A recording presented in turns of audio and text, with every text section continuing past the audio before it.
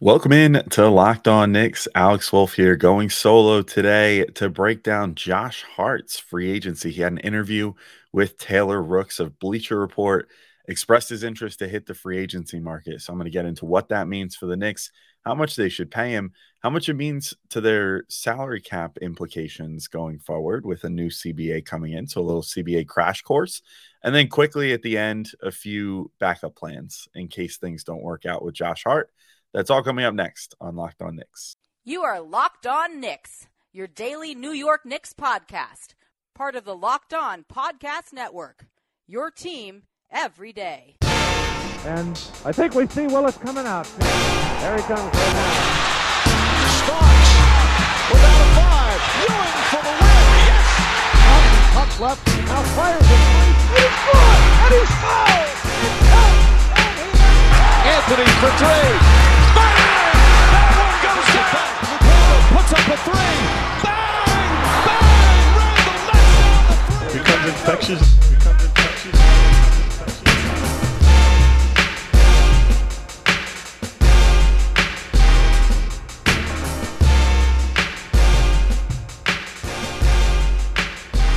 All right, welcome in to Locked On Knicks. Today's episode is brought to you by Game Time. Download the Game Time app, create an account, and use code LOCKEDONNBA for $20 off your first purchase. Last-minute tickets, lowest price guaranteed.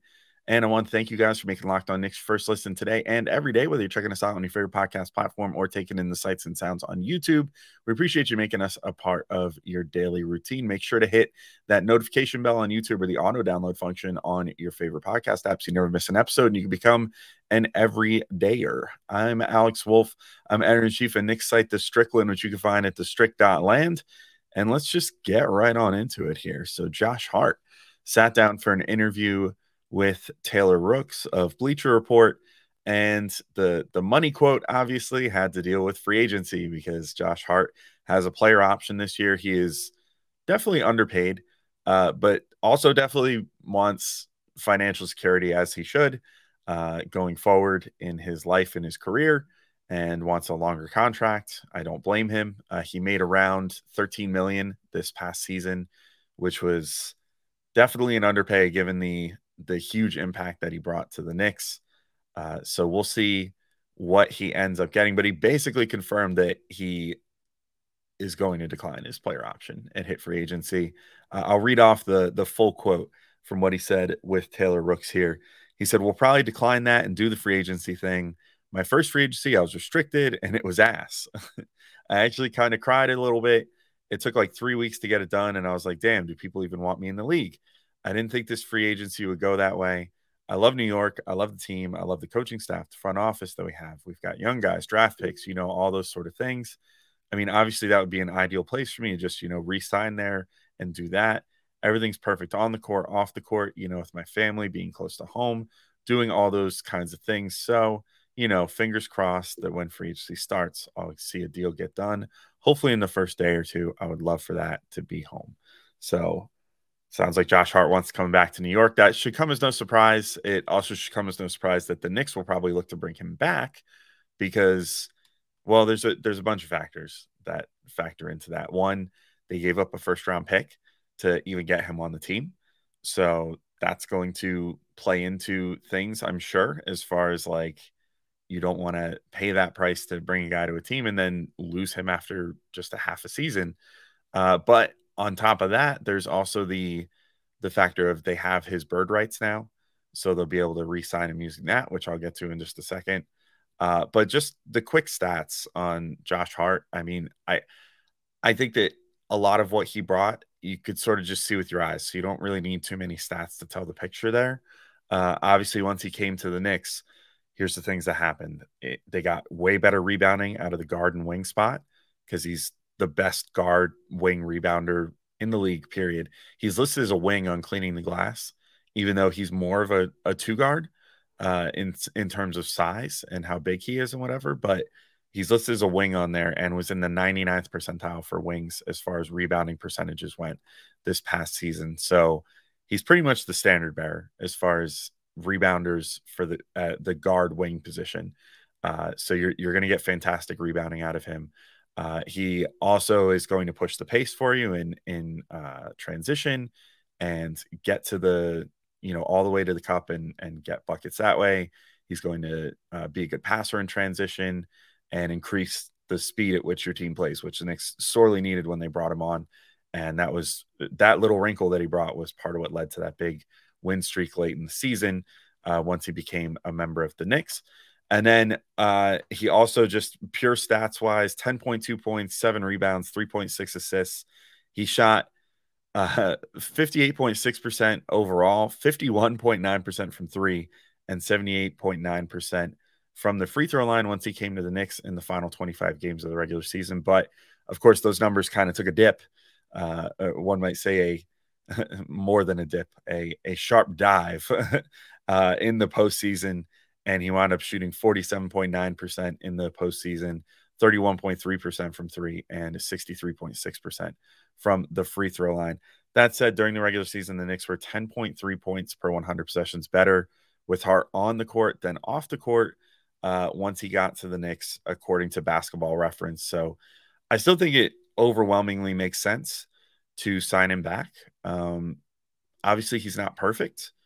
Obviously, there was room for more in the postseason out of him. Part of it was, I think Tibbs was just playing him in the wrong situations, but I mean, he didn't have the same confidence from three in the postseason that he did during the regular season.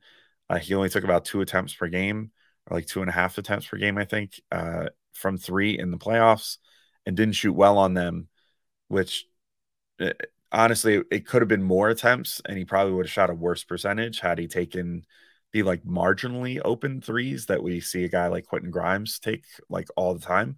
But he part of the problem was that he was passing up those threes. So yes, there were problems down the stretch, and yet, I mean, the Cavaliers series, he was like transformative. He did everything as well as he did in the regular season, like cranked to 11 against Cleveland, and really, made them pay on the boards and in transition and everything else. So if you get him in the right matchup, he's still a phenomenally talented and useful player. We're also seeing right now, I mean, obviously the Heat are where they are in the NBA Finals, tied 1-1 at the time that I'm recording this. And, it's possible that they just had a really good defensive scheme and everything else. That's why they're in the NBA Finals now and why they took a game on the road against the Nuggets. So,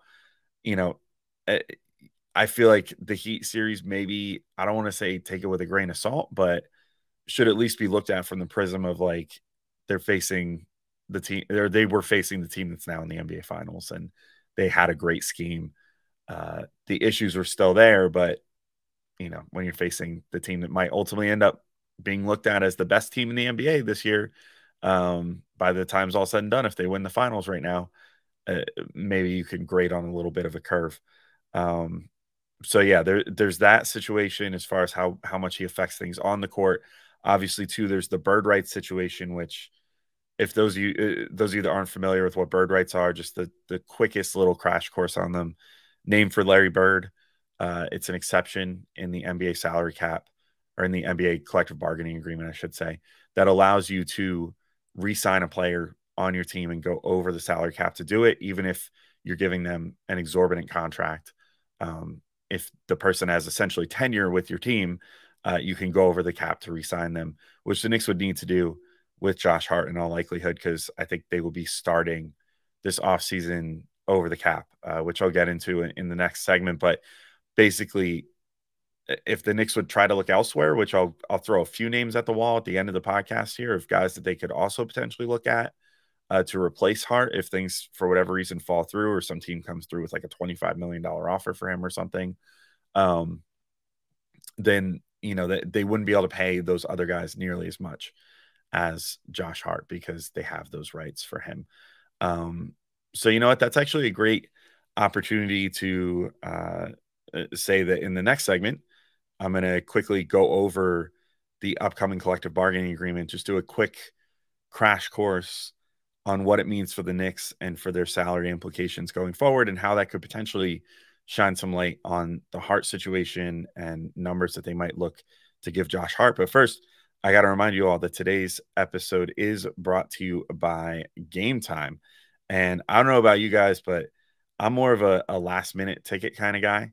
And I always find that to be kind of stressful, as being a last minute person is.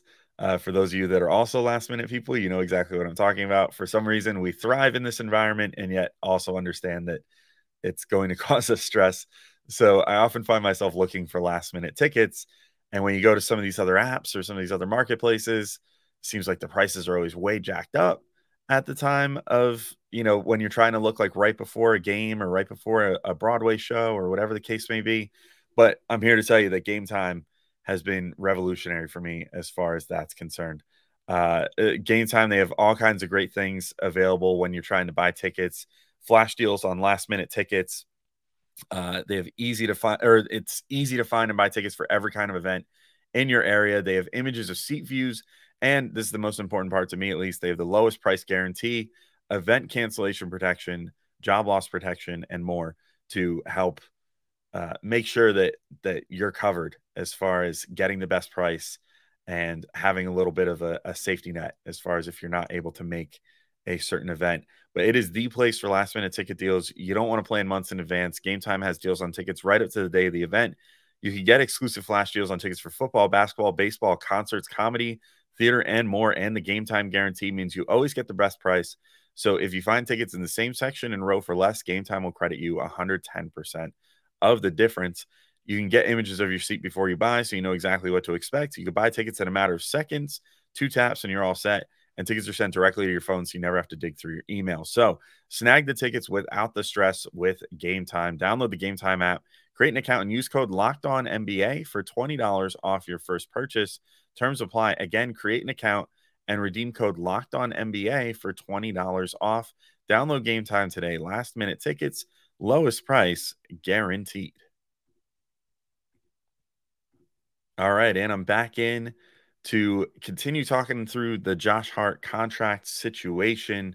And so I thought that it would be useful to break down the salary cap going forward a little bit and what it means for the Knicks, especially as it pertains to this new Josh Hart contract, because it's going to get a little more punitive. The NBA and the Players Association and all the powers that be came to a new collective bargaining agreement.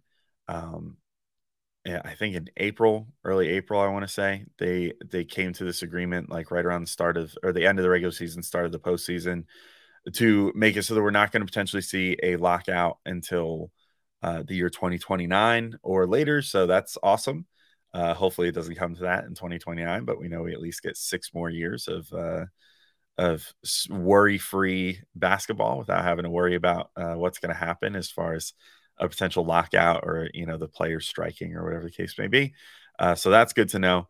But I'm going to give like a little bit of info here. I read a really good write-up from Sam Quinn at CBS. So if you want to read what I read to sort of get an idea in word form on a page, you could definitely check that out. Just Google like 2023 NBA salary cap Sam Quinn or something.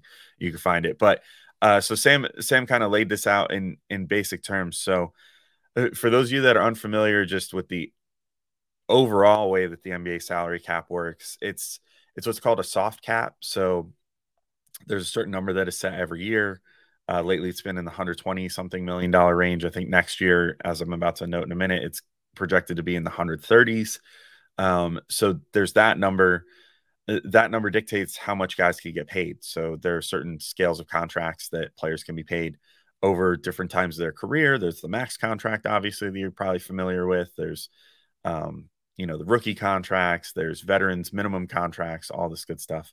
That every year all those numbers are determined by a percentage of that salary cap number, which again, this year figures to probably be in like the 136 or so $million range.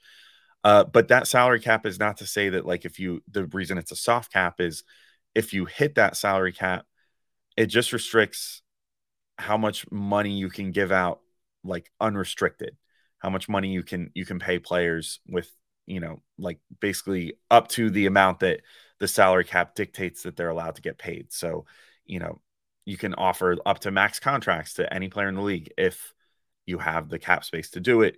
Obviously, now that we know with Supermaxes too, that it very much encourages re-signing with your current team. So obviously, like an extension max contract is different than a free agent max contract, but that's a whole topic for another pod.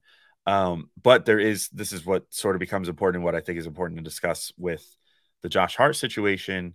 So I mentioned the Knicks have bird rights, so they can pay him over the cap. They can go over the cap to retain him using those rights. So the Knicks could potentially pay Josh Hart in the neighborhood of $20 million this offseason, even though they don't have $20 million in cap space. That's because of the exceptions that exist to allow you to exceed the cap to keep your current team together.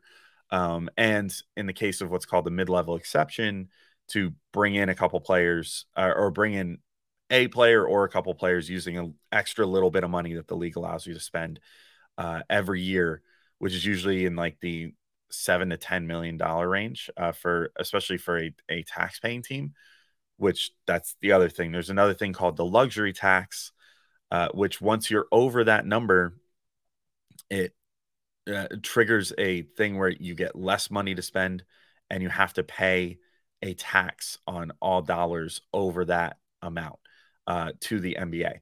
And the tax gets worse every single year. So like each year that you exist as a tax paying team, your tax number goes up and up and up and up and up until eventually you're paying like almost double your roster in some cases. This is what happened with the Golden State Warriors, for example, who have paid for years to retain their players, to retain Steph and Clay and Jordan Poole and Andrew Wiggins and Draymond Green and all these guys. They are heavy luxury tax payers as a result, because of keeping that core together. They're paying like, in some cases, I think $3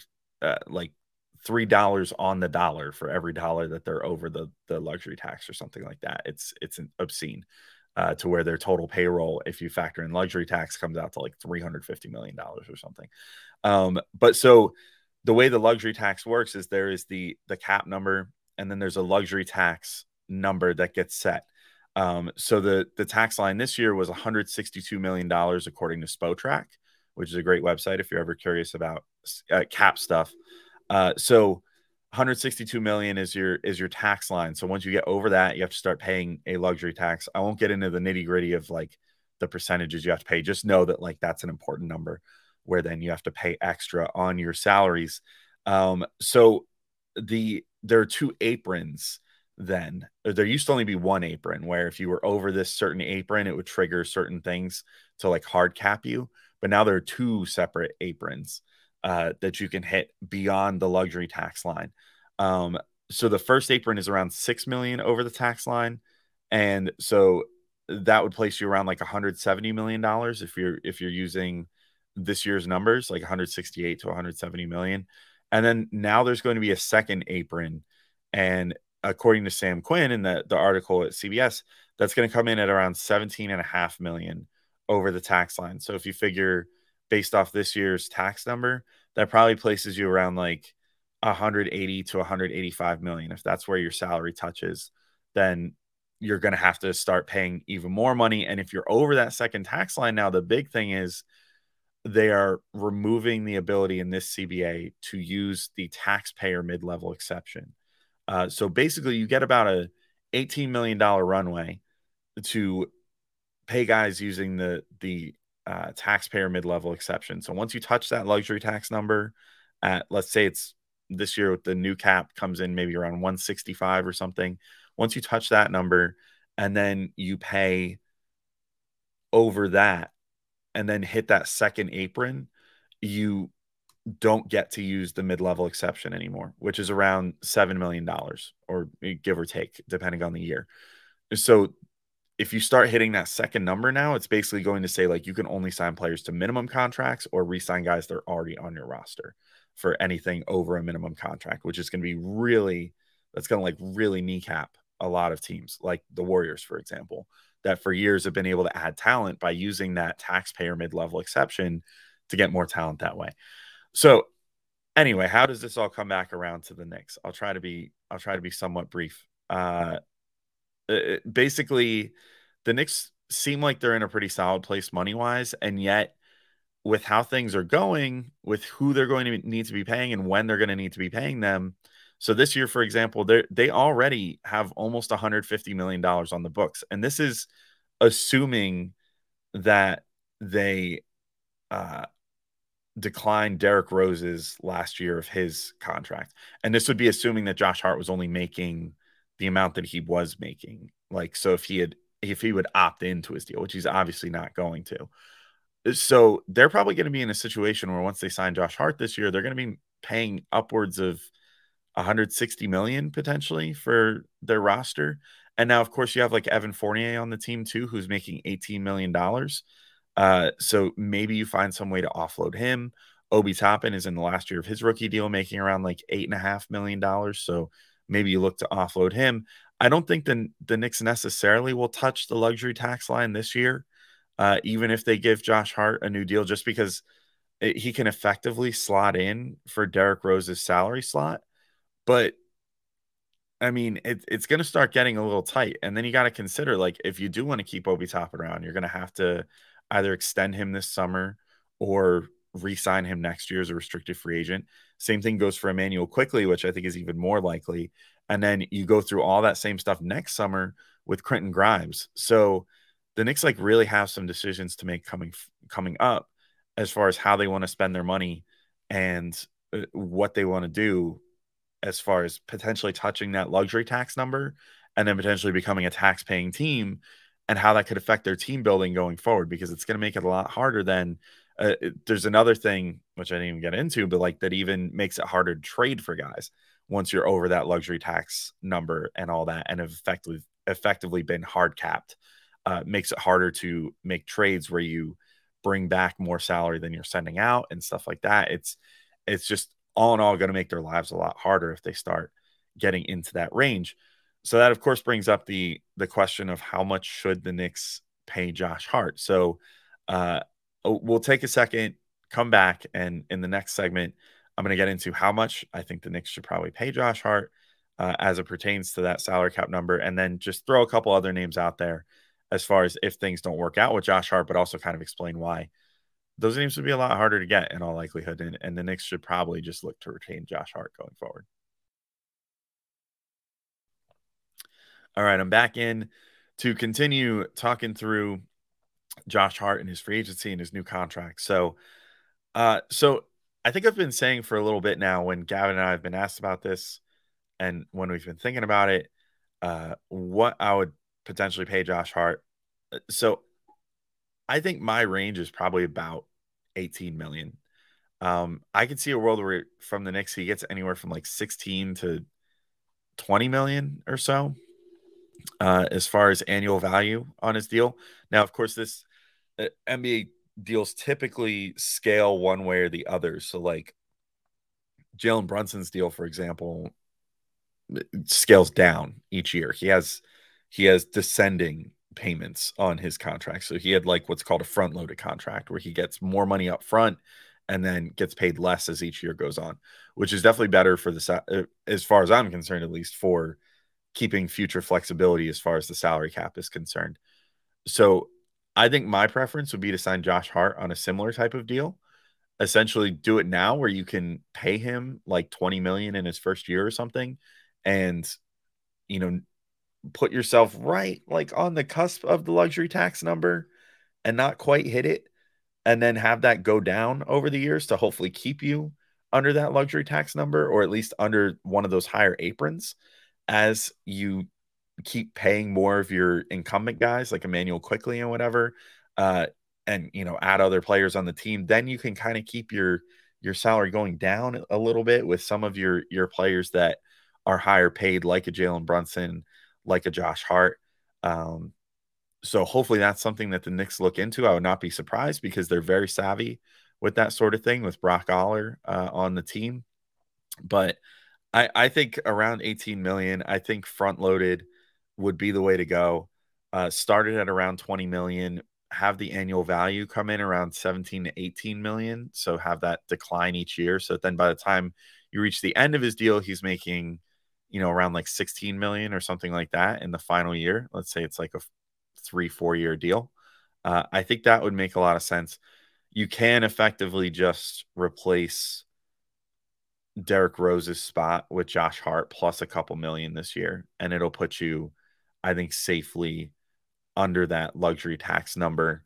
I might still look to get rid of Evan one way or the other this offseason to get that 18 or so million off the books, or like 18 and a half, whatever he's making. But, if you can't, then you should still be okay. But the thing is, you don't want to touch that luxury tax this year, I don't think, because I think you, at least in my opinion, and I'm sure this is the opinion of the Knicks, you only want to get into the luxury tax once it's time to compete. Like, I think that that's the thing, is you have to have a core that's in place that you can say, you know what, this core is good to like potentially compete for an NBA championship. Um, you know, we feel good about these guys. Let's like go all in here. We're gonna make whatever moves we have to. We'll go over the cap to re-sign some guys and hit that luxury tax, because we're confident that with a few tweaks and a few veteran minimum guys to plug in here and there, that this team could potentially win an NBA championship. Which obviously we've seen again with like the Warriors, with the Clippers, teams like that have been luxury taxpayers pretty much every year. But it is also going to get increasingly hard to not hit the luxury tax with these supermax contracts that are being handed out as well, which is why we should probably thank our lucky stars a little bit that the Knicks are in the situation they are with Jalen Brunson massively underpaid for a actual superstar in the NBA. I mean, he is like for sure a superstar. Julius Randle, superstar, underpaid. RJ Barrett, you could even argue, maybe by the end of his deal looks underpaid based off his production, because we're about to see guys making potentially like $60 million in the NBA soon with a $130 to $140 million salary cap. Like, it's going to get real hairy for some of these teams trying to keep these teams together and potentially paying luxury tax for a team that is not going to win an NBA championship. So we'll see how that goes. But yeah, I think around 20 million starting, descending, that's probably my number for Josh Hart, where it evens out to around 18 million annually, but pays him a lot less on the back end of the deal. Would probably be my preference. But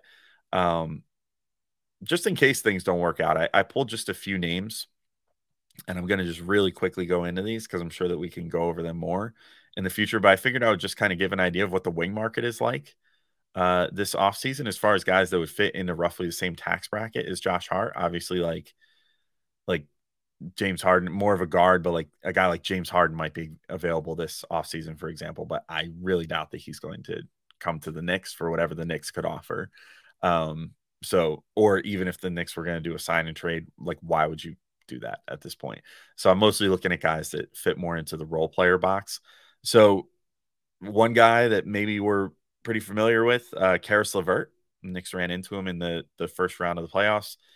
I'm honestly not totally sold that he was worth the $19 million he was being paid on his last deal. So I feel like maybe I would probably pay him less than Josh Hart, just because I kind of think that his overall impact is less.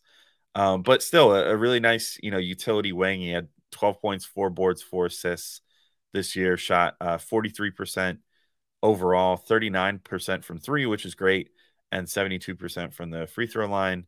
Actually, a decent volume from 3. I think he had like 4 or 5 attempts per game, so that's solid. So he's taking and making a decent amount of threes and shooting almost 40%. But as we saw in the first round, I feel like he can be kind of inconsistent. I don't think he's a big factor on defense, and his shooting at the rim is okay. I think he shot like 60% this year, which is like good, but not fantastic. I think Josh Hart does a better job around the rim.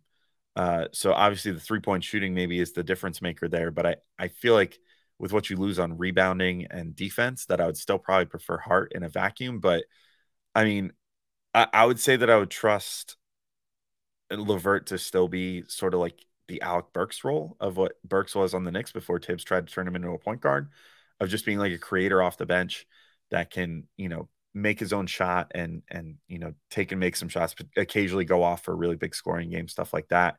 So, if you would probably have to sign and trade for him. That's the only thing. Like, he's probably going to command a similar price tag to Josh Hart, or to, some of the other guys on this list, of like $16 to $18 million, or perhaps even more. And if that's the case, then I mean, you probably have to sign and trade for him. Maybe you can use Evan Fournier and some second round picks or something to get it done. If he really says that he wants to come to the Knicks, but I don't know that I would necessarily bank on that. But speaking of Alec Burks, he's a free agent too. So maybe that's a guy that you look at potentially to bring back. I don't think I need to go too much into Burks because we just saw him play with the Knicks for a couple of years. He was basically the same guy in Detroit this year, but in a worse circumstance, he still kept his chin up, played really well.